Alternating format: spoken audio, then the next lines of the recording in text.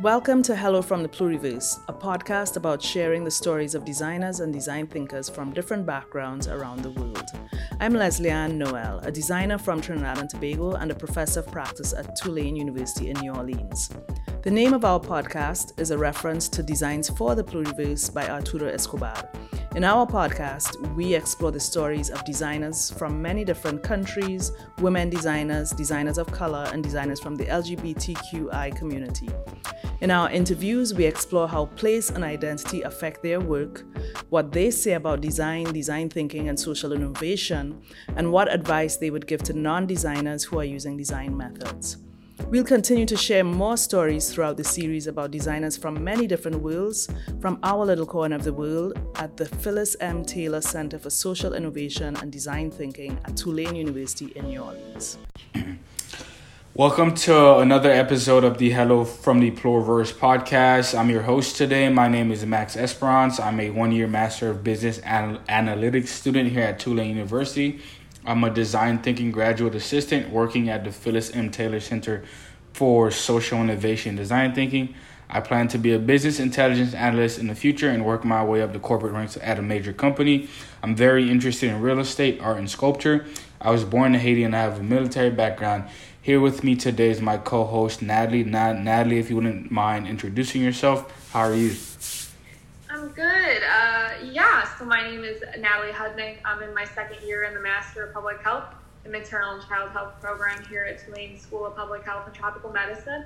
And I'm also a design thinking graduate assistant working at the Taylor Center. I hope to one day soon work in public health at a state health department, hopefully working in a maternal and child health division. I'm originally from outside St. Louis, Missouri, and I have a bachelor's degree in cultural anthropology. So today we are going to be listening in on the interview of Debbie Estwick. Born and raised in Barbados, Debbie Estwick has held many roles throughout her career in design. She has held the role of Director of Marketing and Communications, Professor of Integrative Design, to Design Advisor. Debbie has a master's in Design and Brand Strategy and currently is in charge of Corporate Communications at Barbados Investment and Development Corporation. So this interview was originally recorded in fall 2019. Natalie and I are here today to hear what Debbie has to say about her approach to design thinking. After the recording, we'll be here to discuss our thoughts and what we learned and hopefully spark some discussion for our listeners. Natalie, what are you looking forward to listening to in this podcast? Yeah, I'm really looking forward to hearing about Debbie's BIDC projects and the role that design thinking plays in them. I think it could potentially be helpful to hear about how people from different fields come together to solve problems. What about you? I'm just looking forward to hearing about her upbringing in Barbados because I'm from the Caribbean as well. So let's have a listen. So my name is Debbie Estwick. I'm from Barbados. I got into design because I studied it in college. I studied graphic design in college. It was a bit of a journey to get there because I started out in literature and history. And I quit that to go do design, visual arts, and then design. And then I did a master's in design and branding strategy at Brunel University in London. And I've kind of stayed on the design train ever since. So that would have been in 2016. So I was just starting to make the transition back over to, really trying to push design strategy in the Caribbean space. So after I studied, I came back, I worked for a branding agency as their senior brand and innovation strategist. Then I moved to Trinidad and was the director of marketing, integrated marketing communications. And then I left that so that I could try to see what I could pursue, in terms of having a more strategic conversation about design, seeing what design can do beyond just, unfortunately, in this space, sometimes the perception is that, designers just make it pretty, So I really wanted to push that conversation a lot further. So I think that would have been kind of the context in which I was speaking back then. I can't remember which article that was under, if you can remind me, because I was doing things then. So that lead up was to that, where sometimes people will see design. We know graphic design, we know fashion design, and even with how persons will interact with graphic designers, sometimes it's just like you call in a graphic designer at the end, oh, make it look pretty, like make lots of colors, you know, where design is so much more than that. And when the whole context of that was that when we overlook some of the functional aspects of design, we kind of cut ourselves short and we limit the impact that design can have. And I think that at the time, I was teaching integrated design at the university. That's the University of the West Indies, which is in Trinidad. So there are bits and elements in there that refer to product design. There are bits that refer to graphic design, that kind of thing. So I was starting to work with the students to get them to think about how can this design discipline, whether it's graphic design or product design or whatever, how can this address a problem that we have? You know, so it's not just about, you know, well, let's just do stuff that looks cool and looks great. There is an aspect of stuff that is appealing, but it doesn't end there. So like that kind of thinking can lead to helping designers think about, well, these are the problems that affect us in society. Things like forest fires, they happen a lot in Trinidad. We'll have fires and that kind of thing. Things like the long lines and the waiting times when you go to renew a license. It isn't the same everywhere, but in Trinidad, the lines were ridiculous. You could spend literally the whole day, you know, and those are issues that design can address. It can help address. So if you think of, if I'm a graphic designer and I realize that forest fires are a problem, I can use my graphic design skills and create a campaign. Yeah. There we have, you know, an attempt at a solution and something that can contribute to more than just, oh, let's do something pretty. If I am, even if I'm a graphic designer and I'm looking at the problems in terms of the licensing authority and the amount of time you have to wait, there are elements of graphic design that can help direct people to here, to there, and so on. There are other roles for other types of designers in that kind of situation, but it's to get persons to think of, oh, design might have a way to address these problems. That's where it also got tricky, because I don't like to define design without relating it to its disciplines.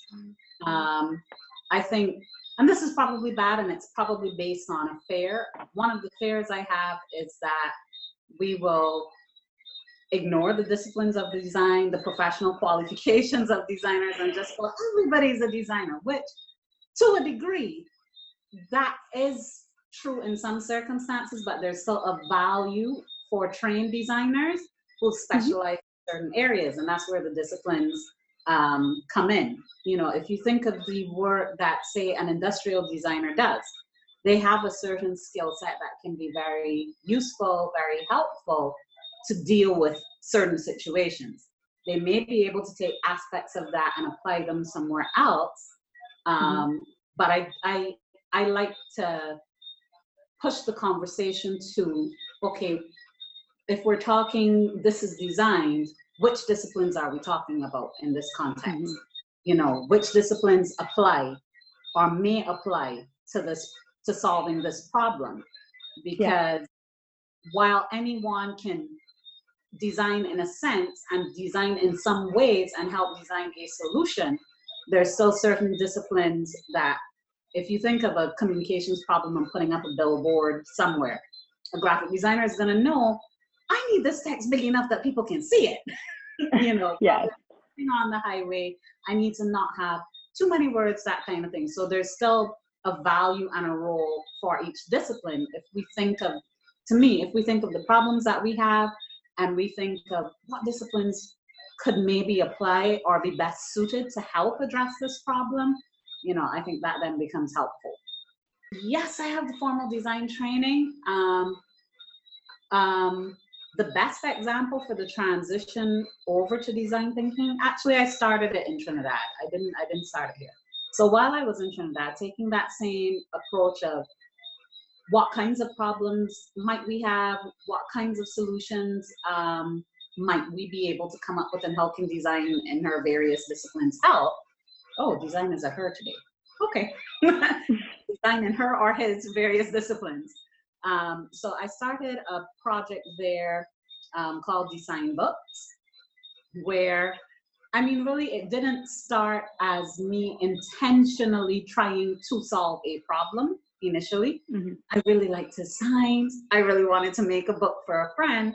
And then, you know, my friend loved it so much and showed it to everybody. I was like, you know what? This can be a bit of a solution, because I got his signs. I got the book to make the sign just from getting it off the street, you know, because the signs, there's a sign painter in Trinidad, Bruce Cayone. Really, really good sign painter, does great work. He'll promote fets and parties and that kind of thing. And one of the challenges within that whole sign system is that the signs can stay up for the longest time, like for a whole year and more, and then they just fall off.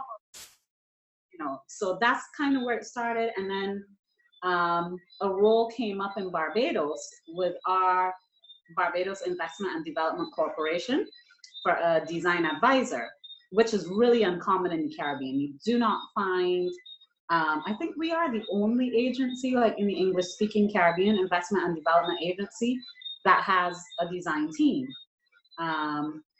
So I came back to Barbados, became a design advisor, and under that is then where I started to evolve in more design thinking kind of work. It didn't exist in the corporation because my role at that time as design advisor, I'm not a design advisor anymore. I have a different role in the corporation, which lets me do more design thinking stuff. But there was a project that came up where somebody was like, oh, we need a youth forum for Innovate Barbados. And being a designer, I can't help but want to maximize the opportunity. So I wanted to do something, you know, that recognized a link between design and innovation, and that helped to inspire people to also design their own solutions, solve our own problems.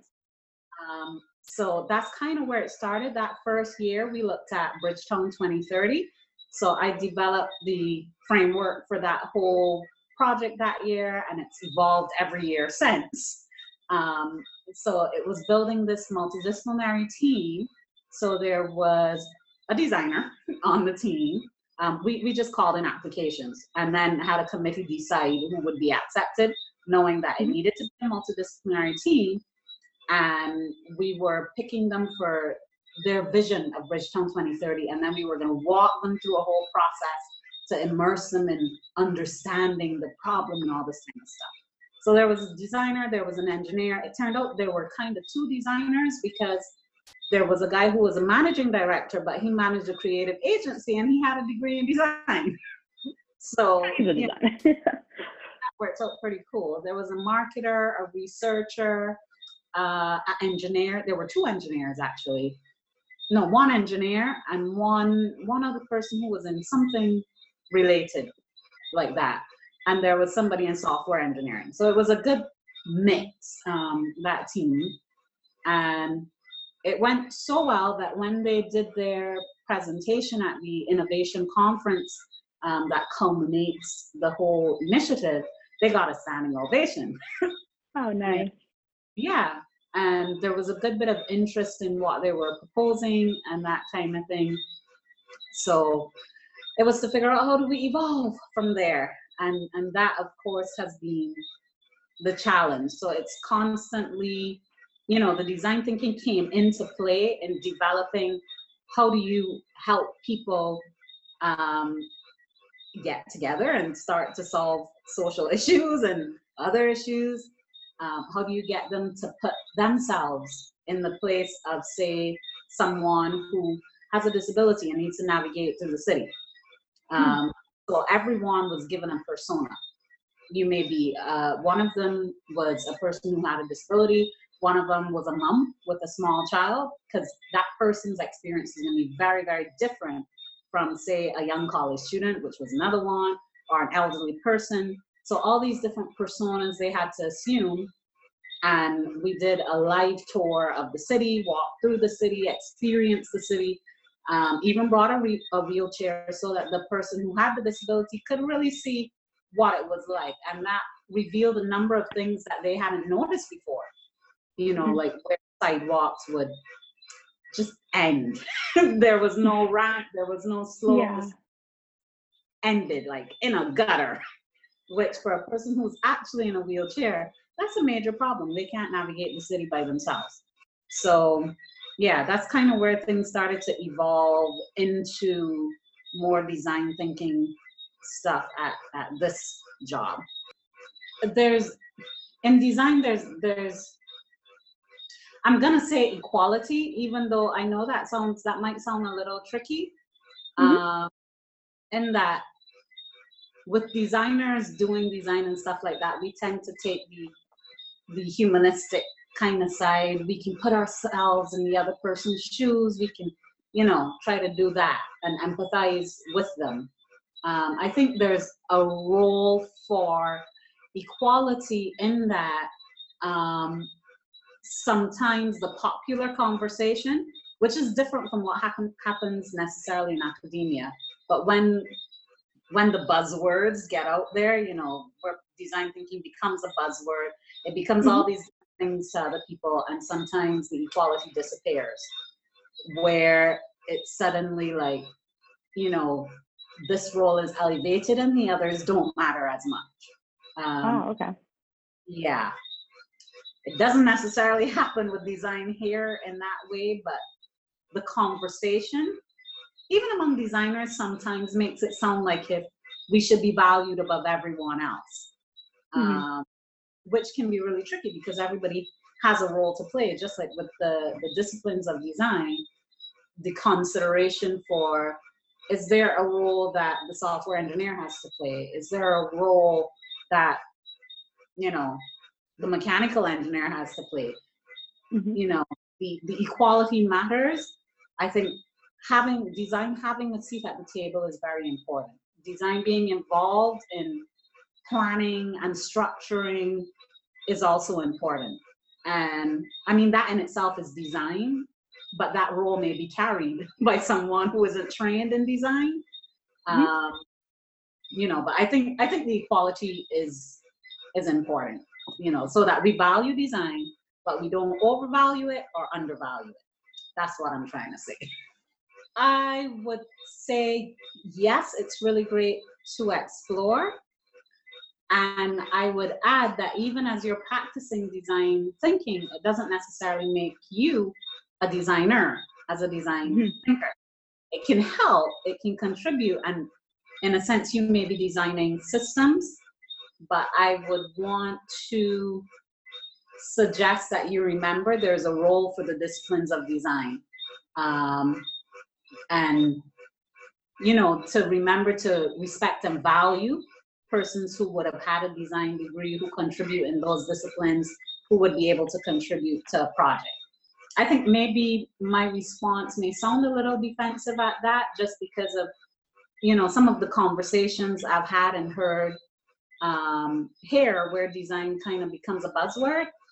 So then I actually had a conversation with one person who said he was a design thinker and a designer, but then he said he didn't like any designers, and he didn't have any respect for any designers. He didn't want to see anyone from the university who was either teaching design or studying design. He didn't see any value in them. You know, to my mind, if you want to call yourself a designer or a design thinker, maybe some value for design might be important in that. Yeah. So I think that would be my caution, to remember to, yes, read, yes, engage, yes, want to get involved, but remember that it doesn't replace the role of designers who have the skill set for the various disciplines.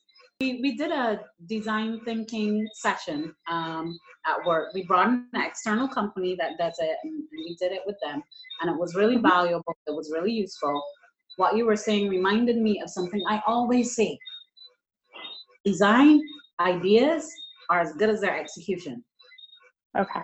You know, so even though you've thought up the thing, it's as good as its execution. So if you cannot execute it, you've not arrived. Whereas a designer will have learned how to be able to execute within their discipline.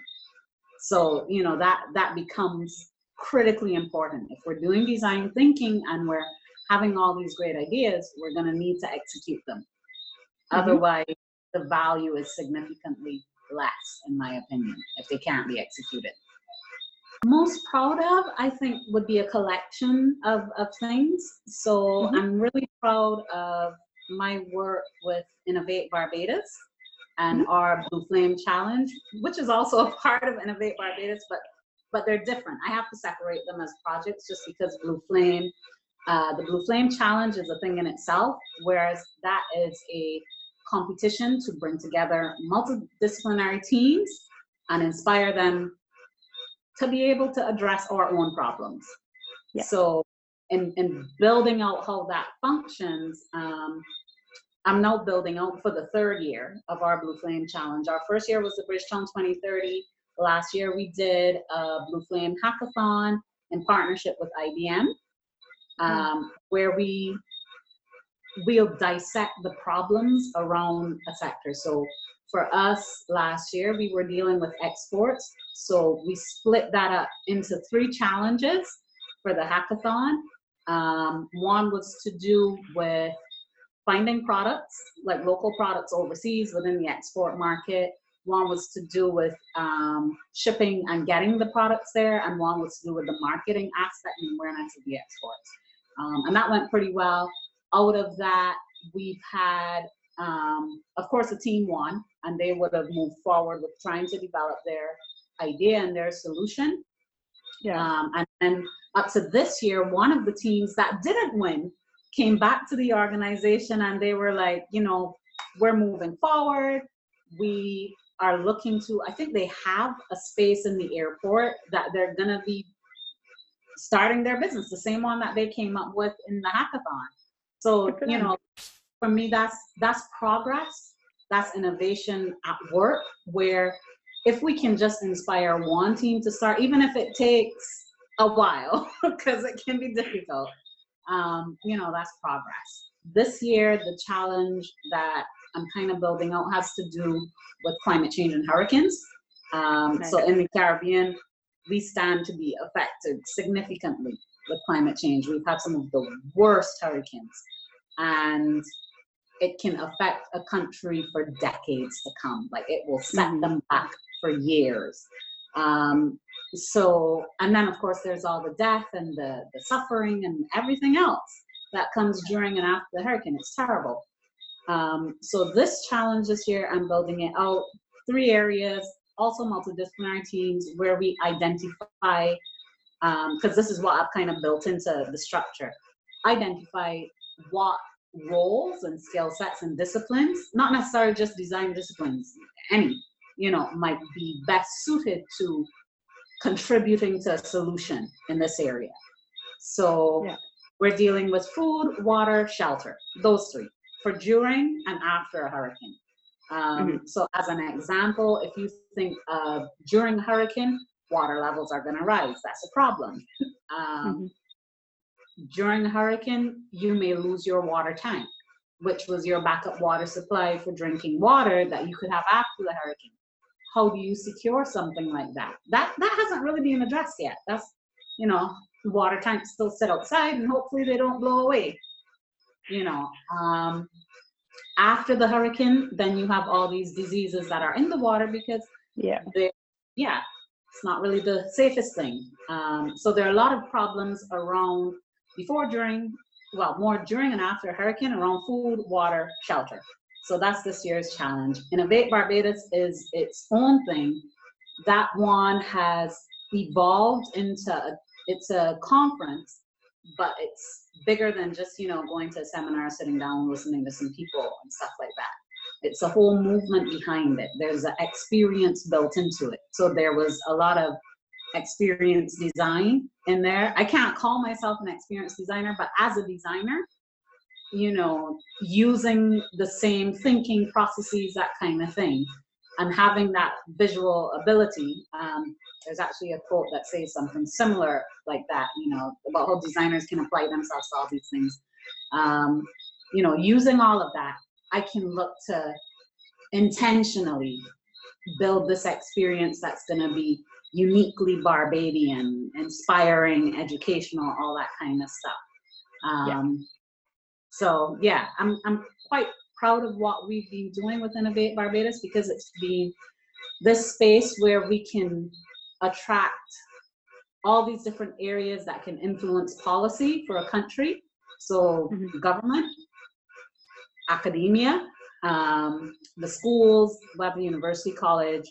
We also include like secondary schools and so on. So government, academia, private sector, as in entrepreneurs and businesses, that kind of thing. All of them are in the same space with our young people, and they're all gathered around the same kinds of topics. And when we curate a panel, we'll curate it around these connected areas. The experiences we build out kind of push people to think differently, think more, reconsider how could we merge this culture and that culture and make something new. So Innovate has been really interesting. I'm really proud to be a part of that, to be involved in that, to have a role in shaping and building that out every year. So yeah, those are my two proudest things right now that are going. Good for you. I'm still building out how I'm shaping that Blue Flame Challenge, because next year, we want to take it beyond Barbados alone and make it a regional, because it's our whole region that is affected by the hurricanes and so on. So we've already started having conversations and drumming up partners and that kind of thing. So like right now, I am our national lead for Climate Launchpad Barbados. So, getting the teams ready so they can go to the Netherlands and they can present. Climate Launchpad is a EU-funded competition. It's the biggest green business ideas competition in the world. That's what they say. Wow. So I'm really happy about that. I'm looking forward to moving forward with the teams, seeing how we can help them when they come back to develop. Blue Flame and Innovate, we're actually going bigger for Innovate next year too. So it won't be just Innovate Barbados, it'll be Innovate Caribbean. Well, Innovate Barbados, the Caribbean edition. And we want to look at a blue-green Caribbean. So blue economy and green economy, oceans, land and nature, and yeah, all blue and green economies, and all the myriad of possibilities for those. Like when you think of our ecosystem, we have a really diverse ecosystem, all the food and stuff like that. Like, what can we do differently, creatively, and that kind of thing to use our plants, whether that's the medicinal and herbal plants, the foods that we grow, like how can we process them? Like a lot of our sweet potato, our cassava, all of it is naturally gluten-free. We have a couple flours from those, but can we do something more to develop something with a larger value chain? Yeah. Like so many possibilities. So yeah, we want to highlight those, and we have a couple partners and so on that we should be able to work with for those. So I'm really excited about that. And this seems to be the year where we really can do it bigger, a lot bigger. Our hope is that we can really inspire, encourage, and support the private sector, entrepreneurs, your average individual, and really embracing innovation, and not just embracing it theoretically. Because sometimes part of the challenge is when people hear about innovation, they don't know what to do, or they think it means, just almost like if you give a kid a can of paint and tell them do something, where they may have a skill set, they may have a real skill set, but they don't think of innovating within their skill set, which that's more what we need, because they have expertise to go just try and do something randomly different just because they want to be innovative, which really they mean they want to be creative. They're not being innovative, they're being creative. We really want to encourage innovation and be able to support innovation, whether that means kind of inspiring people. That's part of it. That's part of what we try to do. We try to educate so that people know these are the areas that may have opportunities for innovation. Like you can see with the whole gluten-free market, there are opportunities for innovation there, you know. So educate is one, inspire. You know, if we can encourage and recognize companies and persons who are being innovative within their area, you know, that would be a really great thing. I know I was talking to my director, and that's something that is on the list for Innovate Caribbean, Innovate Barbados Caribbean Edition. So inspire, educate, highlight and display, you know, talk about our people who have done things, who are doing things, who are innovating, who are innovators, you know, and support it as much as possible.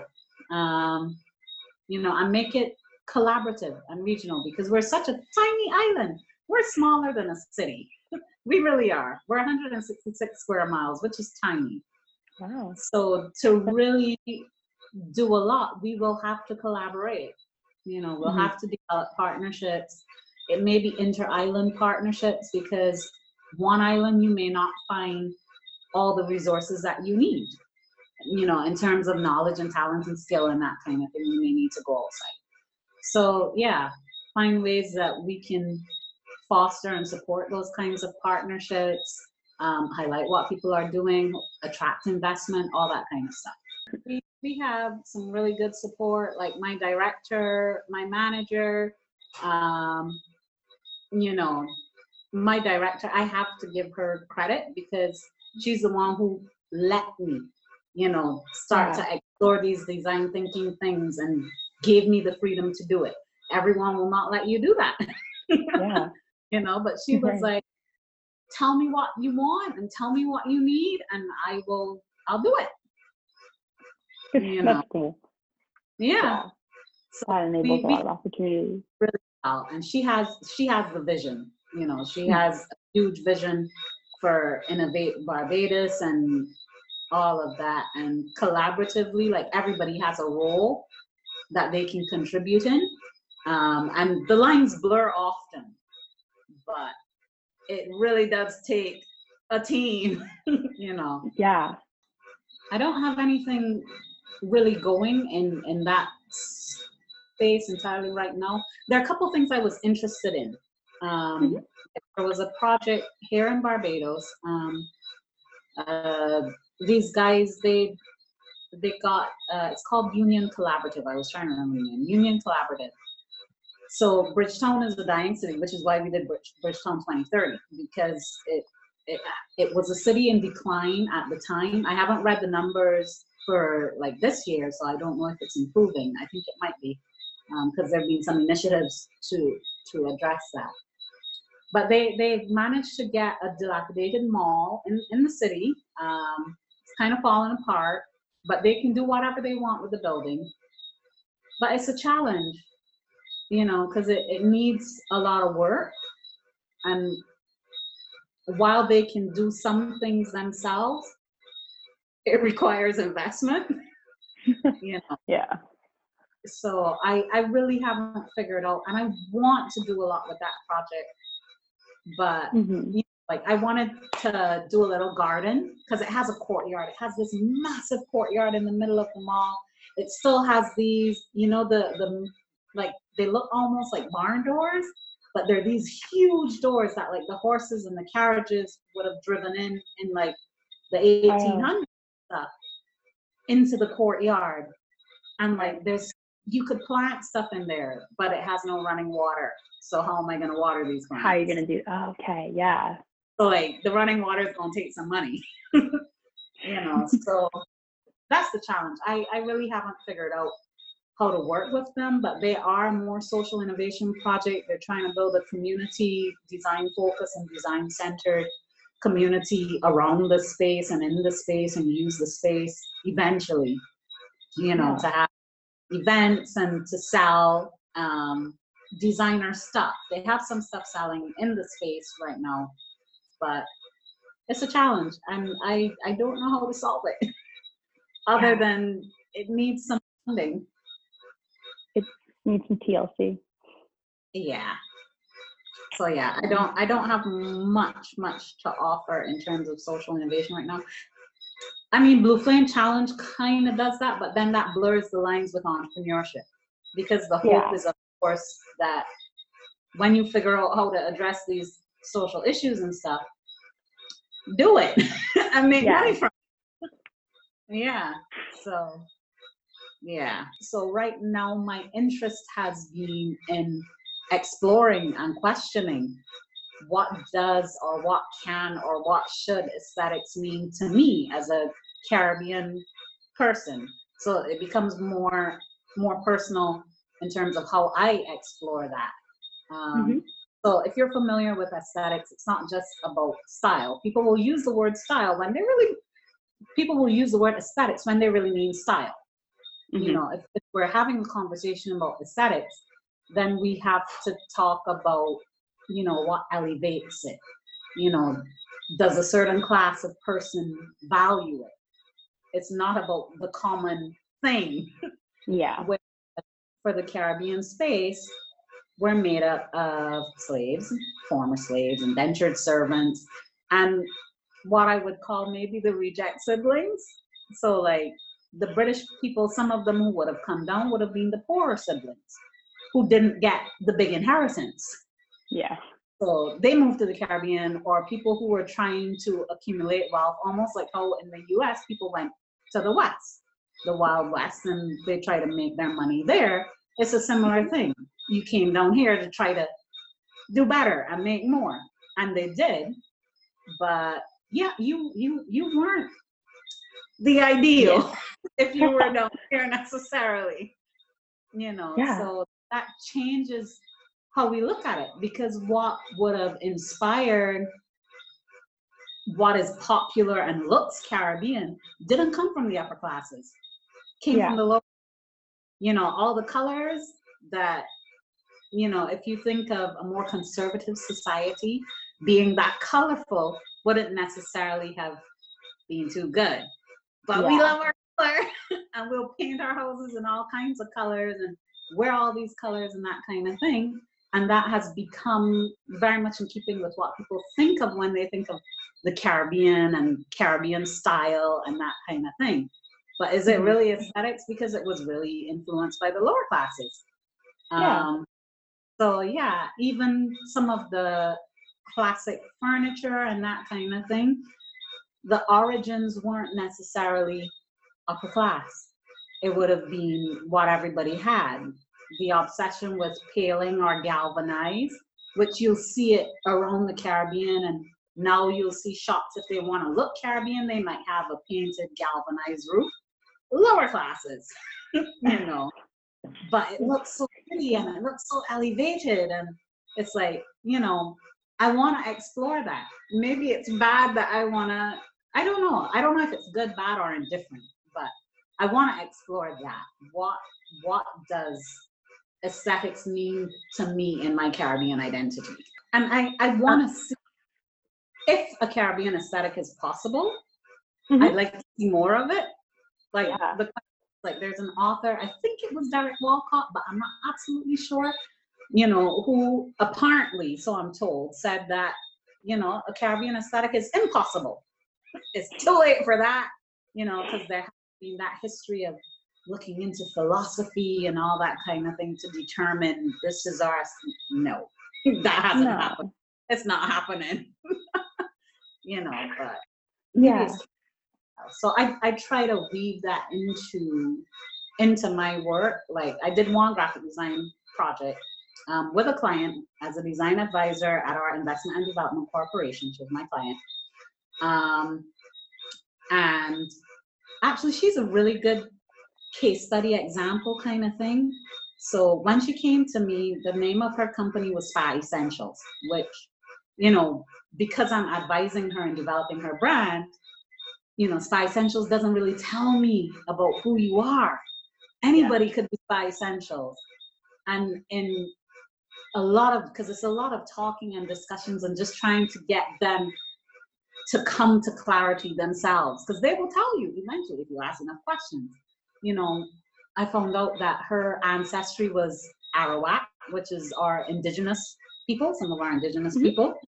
And I was like, well, she's very, and she knew what she wanted to do.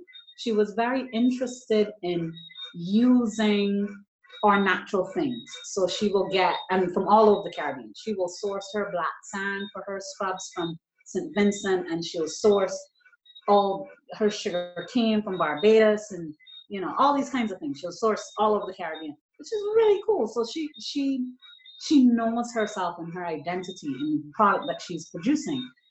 But when it comes to her branding, it falls down, you know.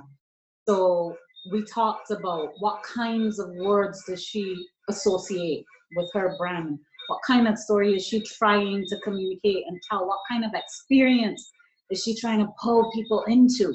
You know, and there are a lot of different ones that you can. For her, there were a lot of different ones, but we had to narrow it down.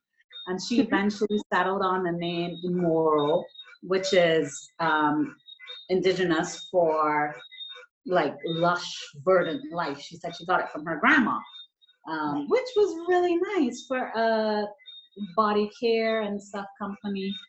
That's cute, you know. And then for the look and the style of her products, we talked about the Caribbean experience of your grandma telling you to get a little bit of this and put it on that for this, you know, all the remedial kinds of things, like use aloe vera, use aloes for this and that kind of thing.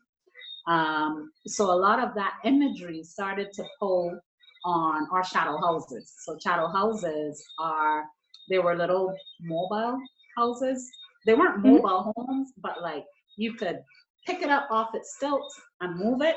So like when the slaves moved, they moved with their house because they were chattel. So pulling the inspiration from the chattel house, which was a wooden house, and pulling that wood print and putting it down, going, okay, we're going to use that in some way. And then the influence of like the great houses and the wrought iron work, like really nice wrought iron work. Like back in that day, you had some amazing, like impeccable detail artisans who would work with wrought iron. You'd see wrought in the fences and the gates and the fretwork and the trim and all these kinds of areas for homes and that kind of thing. Beautiful stuff. So that, pull that, put it aside. So eventually in crafting her brand, it, like she was like, it looks and feels Caribbean. And really, I know what I would have done in terms of layering all these concepts and so on. So like her patterns can adjust because they're layered. So you can adjust the color of one layer, color of another layer. So the layering of the print from the siding panel of the chattel house, layering that with flora and fauna of the Caribbean and that thing. Well, not so much fauna, more flora. Flora of the Caribbean and that kind of thing. So it becomes these patterns that you can work with, and you can swap colors and so on. And then creating her logo inspired by the wrought iron work. Yeah, it was pretty fun. I'm quite proud of her stuff, and she has gone on to do so well. She's now exporting to a couple islands in the region, and she's in some spa places and so on. So she is making really good progress. Yeah. Wow. Yeah, so that's fun stuff, like exploring what is the Caribbean aesthetic. Yeah. Good answer. Whether it's plantation stuff or the chattel house stuff or whatever. I like the thinking part. Yeah. I like the conceptualizing, the creativity, the combining of ideas, you know, because I think in a sense, most designers will probably combine different ideas and different inspirations. So I like that gathering process, gathering the inspiration, gathering the research, and then running it around up here before I put something out. I like the part that goes on up here, the finding the connections between things, and yeah. the thinking part, the conceptual, creative thinking, and yeah, I like that. Wow, that was a great listen. I love Debbie's perspective, and I hope, Natalie, you enjoyed it as much as I did. So, Natalie, after listening to this interview, how do you think place and identity impacted Debbie's work? Yeah, I think that place has really impacted her work, especially with her involvement in the Barbados Investment and Development Corporation. She's using design and design thinking to work to better Barbados, and she's creating these projects that help to bring other people from other disciplines together to find solutions that can solve challenges that are impacting Barbados, like housing, climate change, water accessibility, etc. Barbados and Debbie's work go hand in hand, and I really think that's inspiring. What about you? What do you think? So all of these projects that Debbie leads are about bringing groups of people together to solve problems, prompted by organizers that's related to issues that Barbados is facing, just as you said. Debbie uses design thinking in her projects, specifically the Blue Flame Challenge in Bridgetown 2030, to guide people on how design thinking can help people come together to solve social issues through stepping into other people's shoes. Debbie uses design and design thinking to get participants in these challenges and her other projects to understand how someone with a different identity in life navigate their shared environment, hoping to create an emphatic and sympathetic solution. Yeah. What did you learn about Debbie, about design thinking, and social innovation? Debbie believes that design thinking has more power and more of an impact when applied appropriately, using the skills from the various design disciplines and pushing conversations and projects toward including those with professional design training. She emphasizes that ideas created in these projects can have better execution and more of an impact than they would if a designer had not been included. There's a greater value in professionally trained designers because designers have the skill sets from their disciplines to be better to better execute their ideas. What about you, Natalie? Yeah, Debbie had said in her interview that when we overlook the functional aspect of design, we cut ourselves short and limit the impact that design can have. When talking about how, as a graphic designer, people would want her to just use her design skills to make things look pretty. Debbie emphasizes that there is more to design than just something looking pretty or appealing. It's about problem solving. And I think that's important to understand and to learn. Debbie described just the role that design plays in solving problems, like with her projects for BIDC. So it's critical that we put more value to design and understand that by diminishing the field to what it can make something look like, diminishes the impact that design can have. Very, very, very well said. As two students who are not formal designers, what advice did you take away from this episode for non-designers who are using design methods? Yeah, I think Debbie emphasizing that as a non-designer, you need to have value for design is important to remember and is good advice. Non-designers might forget that or not credit design and design thinking methods in their work, failing to acknowledge how design can be impactful and valuable across different fields. So in a sense, if you don't have the value for the methods and tools you're using, you are hiding and making invisible the people who have made it possible for you to use those methods and tools. What advice did you take away? The advice that Debbie has for new designers and non-designers is that design is really great to explore, and as you're practicing design thinking, you need to remember you aren't necessarily a designer utilizing design and design thinking, but you got to realize that design and design thinking can contribute to problem solving. But always remember there's a role for the disciplines of design. Respect the value to the persons who have a design degree, what they can contribute to a solution. If you want to call yourself a designer, design thinker, you need to have value for design. You need to read, you need to engage, you need to get involved. But remember, it doesn't ever replace the role of designers and their skill sets within their disciplines. Yeah, that was really great thoughts on that. Was there anything they said that Debbie said that surprised you, that you didn't agree with, or that inspired you? So Debbie uses design thinking in her projects, specifically the Blue Flame Challenge in Bridgetown 2030, to guide people on how design thinking can help come together to solve social issues through stepping in. So Debbie used design and designers and design thinkers to get participants in these challenges and her other projects to understand how someone with a different identity in life can navigate through their shared environment. So this was very interesting for me, and I wanted to learn more about this because I do feel like stepping in other people's shoes is the way for us to come together. What about you, Natalie? Was there anything that inspired you that you agreed with? Yeah, like Debbie said, we need the professional aspects of design. Not everyone has the training to be a designer. And while you can be a designer to some degree, you may lack the training, the skill set, and the knowledge that brings value to design and to design thinking itself. And I thought this was really surprising because I don't think I've heard a designer yet in this podcast series say, wait a minute, you aren't a professional designer. You don't have the training, the skill set, etc. But I think it was really honest what she said, but also reflects the idea that in reality, not everyone is a designer. And just because you use design thinking, it's just because you use design thinking. People need to understand that also that, but also make sure that they don't let that deter them from using those methods and tools, that you can still use them. Just make sure that you understand that where the value lies with design and professional aspects of design. So thank you for that perspective. Was there anything you wanted to learn more about? If you could ask them another question, what would it be? Yeah, I think I would have liked to hear more about how Debbie defines and uses design thinking within her own work. She talked a lot about how design thinking is used within her projects with the Barbados Investment and Development Corporation, but I don't think she went into as much detail about how she specifically defines design and design thinking. So I would have liked to hear a little bit more about that.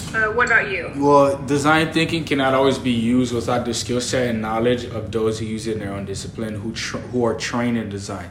Designers like Debbie have the ability to make sure that design can have a real impact to address problems and not just an afterthought as to what should have been done.